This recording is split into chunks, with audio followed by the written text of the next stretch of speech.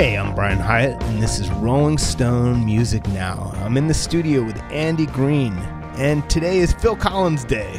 Phil Collins is going on tour. Well, he's already on tour, but he's going to be coming to America. And Andy has spoken to Phil Collins many times. Andy and Phil Collins are tight. This latest interview we're going to play today, Andy talked with Phil about this wild box set that Phil Collins has, which is called Plays Well with Others. And it basically captures a lot of his collaborations with other artists. A lot of it's him playing drums with people, because Phil Collins is a great drummer. Phil Collins was once one of the most maligned people in pop music. And it's kind of turned around, of course. Rappers love him, hipsters love him, and that's just for his pop career. There's actually at least two other parts of his career. There's the Genesis years, the pre-pop Genesis years, and then there's this whole other side of him as a drummer. So Andy talked with him about that, and he also talked to him about his tour. And there's some interesting things there, obviously, because Phil can't play drums anymore. He can't play drums, and he can barely walk. So this whole tour, he's in a seat at the front of the stage for the entire show. It's a very different thing, because back in the day, he was so active, he would bounce around like crazy and play drums a lot. So now his son plays drums, and Phil has to just sit in a chair and just sing.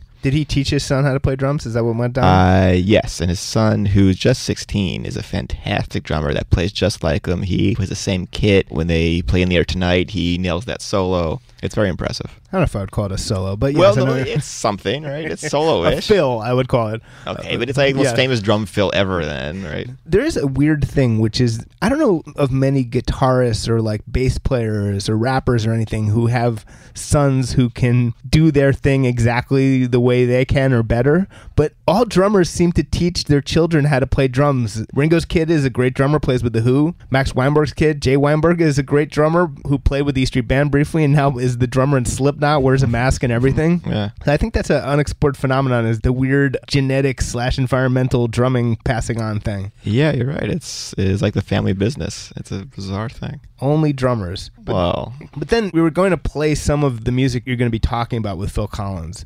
And one is from this weird pre-Genesis band he had, right? Yeah, in the very late 60s, he was cast in a boy band called Flaming Youth, and they were wildly unsuccessful.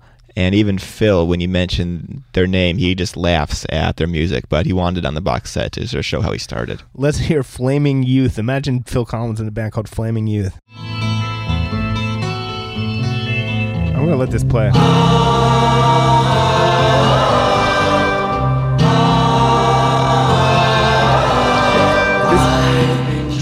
It's literally Listen to the Flower People by Spinal Tap. Yeah. I mean, it was like 1969, so they were trying to just hop on this bandwagon. It was incredibly bad, it just didn't sell anything. But the guitarist Ronnie Carroll became his friend for life and is still a part of his touring band. I love that. That's real loyalty. Good for... Well, but what did he do all those other... Like when he was in Genesis, he was just working a job or something, and then he went and got him? He joined the touring band until 96, actually. And I think the band, they were not happy about it, because this rando is just coming in that's Phil's best friend. Well, you know, Axl Rose, of course, attempted the same thing with this guy Paul Huge, who was brought in the very last days of the original Guns N' Roses. Right. And Slash and Duff despised this guy. Right. That said, that guy did help co-write some earlier Guns N' Roses songs. I think he was a big part in writing the song "Oh My God," so that's a whole other story. But that another classic move is to suddenly bring in the old best friend. Well, it's a tough move because the band knows that he can't be fired, really, so it's a... Plus, he's sort of like a spy, I think that's the problem. Yeah. Well, that's a thing.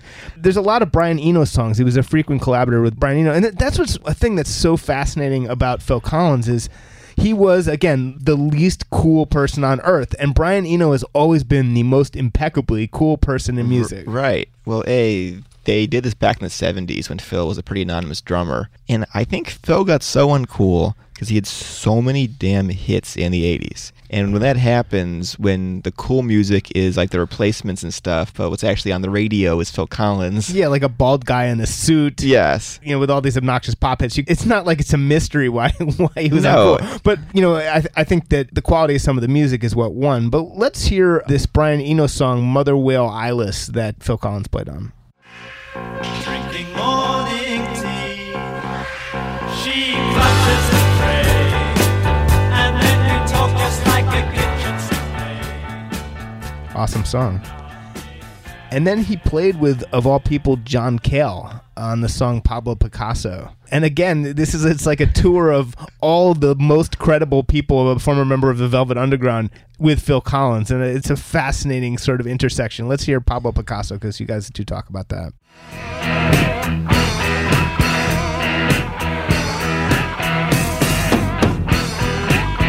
Sounds just like Susu Studio. Yeah. And then this is a very famous instance. Phil Collins played drums on the song Intruder for Peter Gabriel in what, 1979? Yes. So this is a famous thing. It's not really something that Phil Collins per se did exactly, but it's something that happened to his drums. Long story short, he was playing, it's a simple beat, via sort of an accident. The engineer, Hugh Padgham, heard the drums through this sort of studio talkback microphone, and a couple things happened. He heard a combination of compression and a giant reverb that cut off basically with what they call a gate. So you hear a snare drum within this giant bath of reverb, but not the reverb that comes after the sound finishes. So it creates this boom. And when that sound happened, again, nothing that Phil really did, although he said he was playing to the sound because he could hear it, that actually established the sound of the snare drum in the 80s. It's what you hear on Born USA or a million other songs, that giant snare drum, and people like Haim and stuff are now actually emulating that because it's a thing. But let's hear Intruder for a second.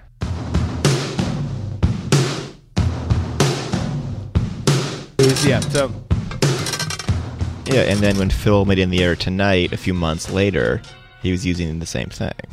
Yeah, I mean, In the Air Tonight helped popularize this sound from this like super weird Peter Gabriel song. Tell us the story of what happened with Phil Collins and All Things Must Pass.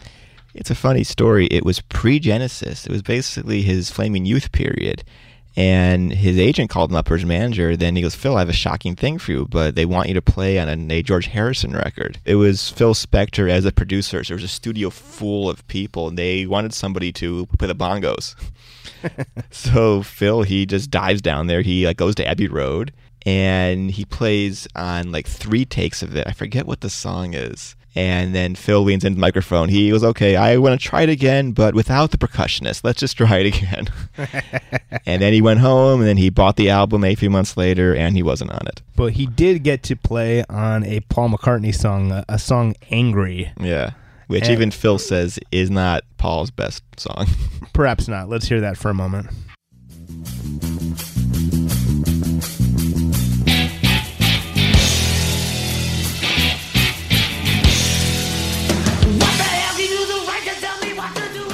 I actually kind of like that song.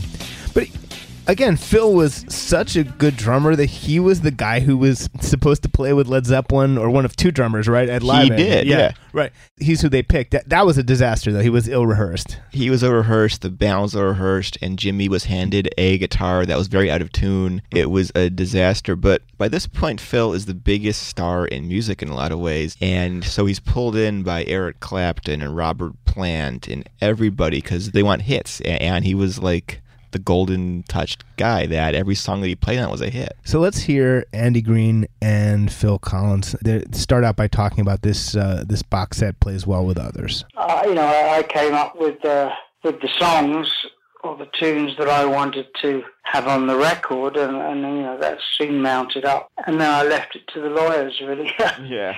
Are there any songs that you couldn't get because the rights got too complicated? I wanted to put a Steve Winwood track on, but he was going to do a live album himself. Mm-hmm. And, he just said that he'd rather keep it back. So, and that was been on the 4th CD from the Party at the Palace set, which was, that was a great pool to call from. But no, otherwise it was just a question of going through my playlists, things I've collected over the years. And most things, I believe, were included. I can't think of anything that was particularly left out. I like hearing the Flaming Youth song even. I think that very few people have even heard Flaming Youth music. No, well, good luck to them. No, I mean, some of it is pretty dated, but I had to include, the stuff that sounds dated as well as others. I mean, there were some things in the 70s which I remember doing, like there was an album by William Lyle, there was an album by Colin Scott, you know, like the stuff that John Anthony, the Genesis producer in the old days, you know, he kind of hired me to do lots of that stuff. And that probably stands up less. But no, I mean, for me, it gets, like, I think CD 2 and 3, well, 2, 3 and 4, really, I mean, stand up better than CD 1, but it's all there. If you don't like it, skip it. Now, there's lots on here that's you and Brian Eno. Did you first meet Brian at the Lamb Lies on Broadway sessions, or was it before that? No, it was on those sessions. He was upstairs doing Taking Tiger Mountain, and you know, we were downstairs doing the Lamb, and Peter and some of the other guys were big Roxy fans, and I didn't count myself in the Roxy music camp. But when it came to calling him down to sort of put, you know, some vocals through his synth, then I got sent back up as payment to play on a track on that album of his, and I guess, I mean, we must have got on very well, because, you know, I got lots of calls from him to do, you know, Another Green World, Before and After Science, and music for films. And they were great sessions to do, and very informative as to a new and different way of working that was a long way from Genesis. And how'd you wind up on John Cale's Pablo Picasso? Well, again, you know, I can't remember how this stuff happened. I mean, I remember the studio, I remember the day. It was me and Chris Spedding, and maybe Brian Hodges was on bass, I can't remember, but yeah, I got called down to play on that album, and it was interesting, you know, because he was kind of one of those artists that did the vocals at the same time as the track, and he was, you know, had his hands over his ears with the headphones, and he was screaming into the microphone. It was interesting. Wow. But I haven't seen him since. I mean, that was the only time I worked with him. So. Wow. How clearly do you remember establishing the drum sound on Intruder for Peter Gabriel? Oh, well, like it was yesterday. I mean, that was at a time when Peter didn't really have a band, because he couldn't afford an American band full time. So, you know, I was at a loose end, and I was going through, you know, the divorce, and I think I'd done most of my demos for face value. And I said, if you need a drummer, man, you know, I'm around, I'm free. And he took me up on the offer, and I went down to his house in Bath, along with a couple of other people. John Giblin was one, and Joe Partridge was another, to kind of live for a month, you know, and kind of just play every day and help him routine some of these songs that were gonna be on the third album. Steve Lillywhite wasn't convinced by me. I don't think he wanted to audition me. Anyway, that happened at a rehearsal room near London Bridge. I turned up at the townhouse in London, Shepherd's Bush, and we started routining some of these songs that we'd been, you know, working on in Bath. The first thing that happened when I got there was that Peter said, you know, take away the cymbals. I don't want any metal on the record, which I thought was a little stubborn on his part, but, you know, it's his album. So we started putting tom-toms up where there would be cymbals, and I started to just play around the drums, getting comfortable, and Hugh Padgham started to get a sound. And I'd asked Hugh, as I usually did when I was working with an engineer, to let me hear what they were doing, you know, in the headphones. So I heard this sound being achieved, and I started playing with the sound that I was hearing. So I started to play, you know, like a kind of a John Bonham type thing, you know, and Peter said, what is that you're playing? And I said, I'm just playing with the sound, you know. And he said, well, I like that. Give me that for 10 minutes.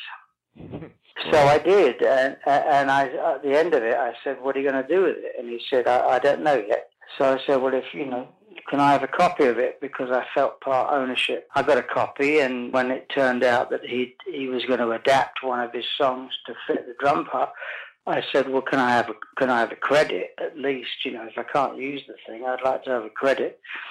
So he agreed to that, and you know, I started my very strong friendship with Hugh Padgham. Yeah, wow. Yeah, and then we went from there to do My Records, and then Genesis Records, and the rest is Sonic history.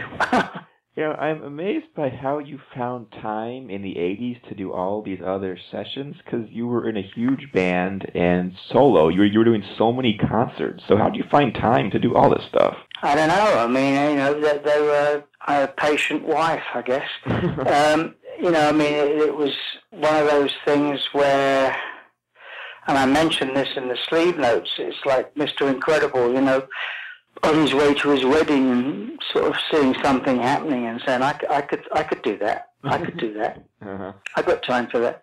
A lot of it was just great playing opportunities. I mean, obviously there's only 24 hours in my day, and you know, if someone called me and asked me to do it, I would make the time available to get on with it, you know. Right. I'm sure you were happy to be on the Paul McCartney song, because you didn't wind up on the George Harrison records. You could finally be on a Beatle record, right? Yeah, you know, Hugh Padgham was kind of engineering that record. Mm-hmm. And I think, you know, I guess Paul wanted to use some different people.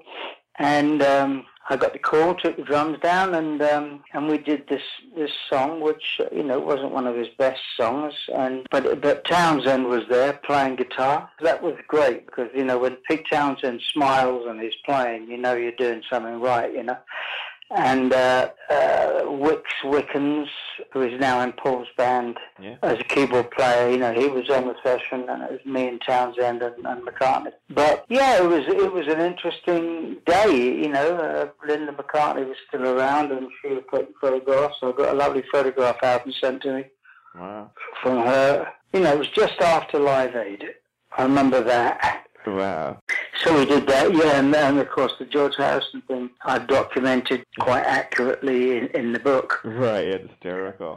This is Rolling Stone Music Now. I'm in the studio with Andy Greene, and we've been playing Andy's interview with Phil Collins. And Phil Collins is hitting the United States with his tour. He's not playing drums anymore. He's actually not even standing up. He sits down and sings. And as he's about to tell Andy in the interview we're playing, he thinks it's kind of a growing old gracefully thing. Yeah, it's sort of a strange thing at first to think of a singer that just sits there for the entire show, but I've seen clips on YouTube, and it seems to work, because he's able to just focus on his singing, really. It's like when Dave Grohl broke his leg. He just kind of sit there. Yeah. But he should get that throne. Right, yeah, it's the same throne that was actually used by Axl Rose, too. That's right. They should give it to Phil Collins. Yeah. Phil deserves a throne. Yeah, because his chair now, it's like an office desk chair. It's very... I've seen that, and that's why that's what made me think of it. I think he needs a fancier chair. Yeah, I think so, too. Or like the Clarence Clemens throne or something, too, when he sat on stage. Something. Yeah. All right, well, let's hear Andy Greene and Phil Collins. So, how was the tour? I know that you were in South America recently. Yeah, went to South America, I know, a couple of months ago. Mm-hmm. And last year we did Europe and doing America in October, just for like 3 weeks, you know. Yeah. And we're supposed to be doing Australia next year, early next year. So, you know, just picking 3 weeks off at a time. And it's great fun. I have to say that I didn't think I'd ever say that again, but yeah, it is great fun. I got my son playing drums, and that adds to it. I mean, he's been totally accepted by this band of hard nuts, you know, like Sklar, Leland Sklar, and you know, my group of musicians, and they all accept him as an equal. They've all been very proud of him and supportive. So it's all going according to plan, and as long as we can think of somewhere to go and I get a few breaks, then we'll keep doing it. So the first few shows, did you find it a bit of an adjustment to be seated? Did you worry that would change the dynamic of the live show with you in the chair? Yeah, I did, because in the old days I ran around like crazy, you know, and I think I was worried that that's what people would expect. But actually, I mean, there was an English reviewer that pointed this out, that, you know, there's a kind of growing old gracefully thing to it. And I, you know, I go on stage and I stay seated the whole night. The band picks up some of the slack in terms of the energy. But it means that people are focused on the music. Yeah. And so far, it hasn't been a problem at all. I mean, it's been very positive, if anything. Yeah. So, yeah, it's kind of a little bit different for me, but it's physically impossible for me to stand for 2.5 hours, Right.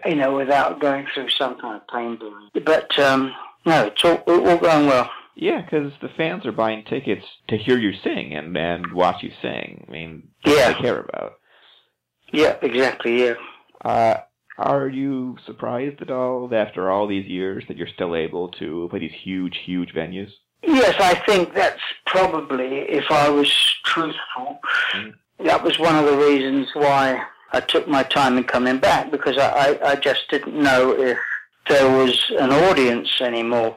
I think the reissues helped prove that there was, and the critical kind of review, looking back at my career and coming up with different... I mean, as you know, as well as I do, I was not the critic's darling, but suddenly I was being reevaluated, and I think that made me feel a lot better about myself.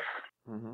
And of course, having the shows. I mean, I did this radio program in London when the European shows went on sale a year ago, last June. And they went to a commercial break, and when they came back, it all sold out. It was 15 seconds, I mean, it was like, that was like, oh my God, I better be good now. Wow. And the same thing in America. I mean, I kind of felt that I had kind of left America behind because, I mean, it's such a huge, fast, transient music scene. And it just shows that there are people that still want to hear it because you don't hear it too often every day. Yeah. So are you writing new songs? Are you thinking at all about recording new stuff at some point in the future? Well, I will have to. Someone said yesterday that it's been 16 years since the new album, and I didn't realize it was that long at all. But, yeah, I will. I mean, I do have a little studio in my house, but there is, myself and my missus, we have an office in the same room, so the busier the office is, the less chance I get of going in there. But yeah, I make notes. I've got lyrical ideas. I make notes and I keep them in a place that at some point I'll get to them. And how's your health? Are you sort of getting stronger as the years go by since all your surgeries and everything? Well, not particularly, no. But it's, the health's okay. I mean, it's, I got this paralyzed foot, which the back operation kind of left me with a paralyzed right foot. I still have a bit of a problem playing the drums. No, but I mean, in general, health is good. Good. Is there any chance in a year or two of some sort of Genesis project, like some concerts or anything? I wouldn't say there isn't a possibility. Me, Mike, and Tony, we are pretty close still. I can't imagine what it would be like if I didn't play the drums. Right. But, anything is possible, so... Yeah, but with Nick on drums, it could be fantastic, right? Yeah. Well, Tony and Mike have both been to see the show in London, and they both were raving about Nick. And Mike made the appropriate comment. He said, well, he just gets it. He just gets what is needed and what is required and why you're doing this for that song. I thought that was a wonderful thing to say, and he was 16 at that point. So I think if we did anything, I think it would have to be with Nick on drums, because I don't think I'm capable of it. Yeah. And I think their opinion of Nick is high enough for them to take him on board as part of the band, Wow. I think a lot of Genesis fans, they will hear you say that now and get super excited. Are they wrong to be excited at this possibility? Is it too remote, you think? Well, I'm saying it to you. I haven't really sort of said it to Tony and Mike. Okay. I did mention to Tony very quietly that if we did anything again, probably be with Nick on drums, and he kind of didn't say no. Right. But I'm not sure if he heard me or not. Okay. All right, great. Well, in the meantime, I am looking forward to your show at the Barclays Center. That's here in Brooklyn. We'll definitely be at that. Yeah, I'm looking forward to it too. Yeah, I will not take more of So that was Andy Greene with Phil Collins. And one of the things that Phil said is that there's a possibility of a Genesis reunion. Now, of course, Phil can't play drums, so the question is how that would work, and I guess the idea is that his son would play drums and Phil would kind of fill in a little bit. Well, it depends if it's Genesis with the 80s lineup of just Phil, Mike, and Tony, or the 70s lineup with Peter Gabriel. Right. If it was pop Genesis, then Phil would just sing and it would be great, but with Peter Gabriel, it gets a little more complicated. Yeah, and that's a thing that they didn't have huge hits in the States or in Europe, really, but there's a huge cult following for Genesis of the Peter Gabriel era. And if they ever toured, it would be a huge, huge deal. There would be a weird messaging thing because they would have to be like, no, it's not the Genesis that has the songs that your average person has heard of, but it is the Lamb Lies Down on Broadway Genesis. Yeah. Peter Gabriel probably would never agree to this in the first place, right? And you said they came close in 2005. They met about it, and Peter was very interested in it. It just didn't happen. Now, Peter Gabriel has not released a solo album in like 20 years, or at least an album of new songs. He released one in 2002, and that was the last one. And since 1991, he's released one album. Okay, so 16 years ago. Yes. Yeah. And I think he told you that he had 100 songs written 10 years ago. I met him. It was in 2005. He told me that his next album is called I/O, which is a follow-up to So Us and Up. He always likes them to be just two letters. And he told me that he had over 100 songs and it would be ready soon. That was 13 years ago.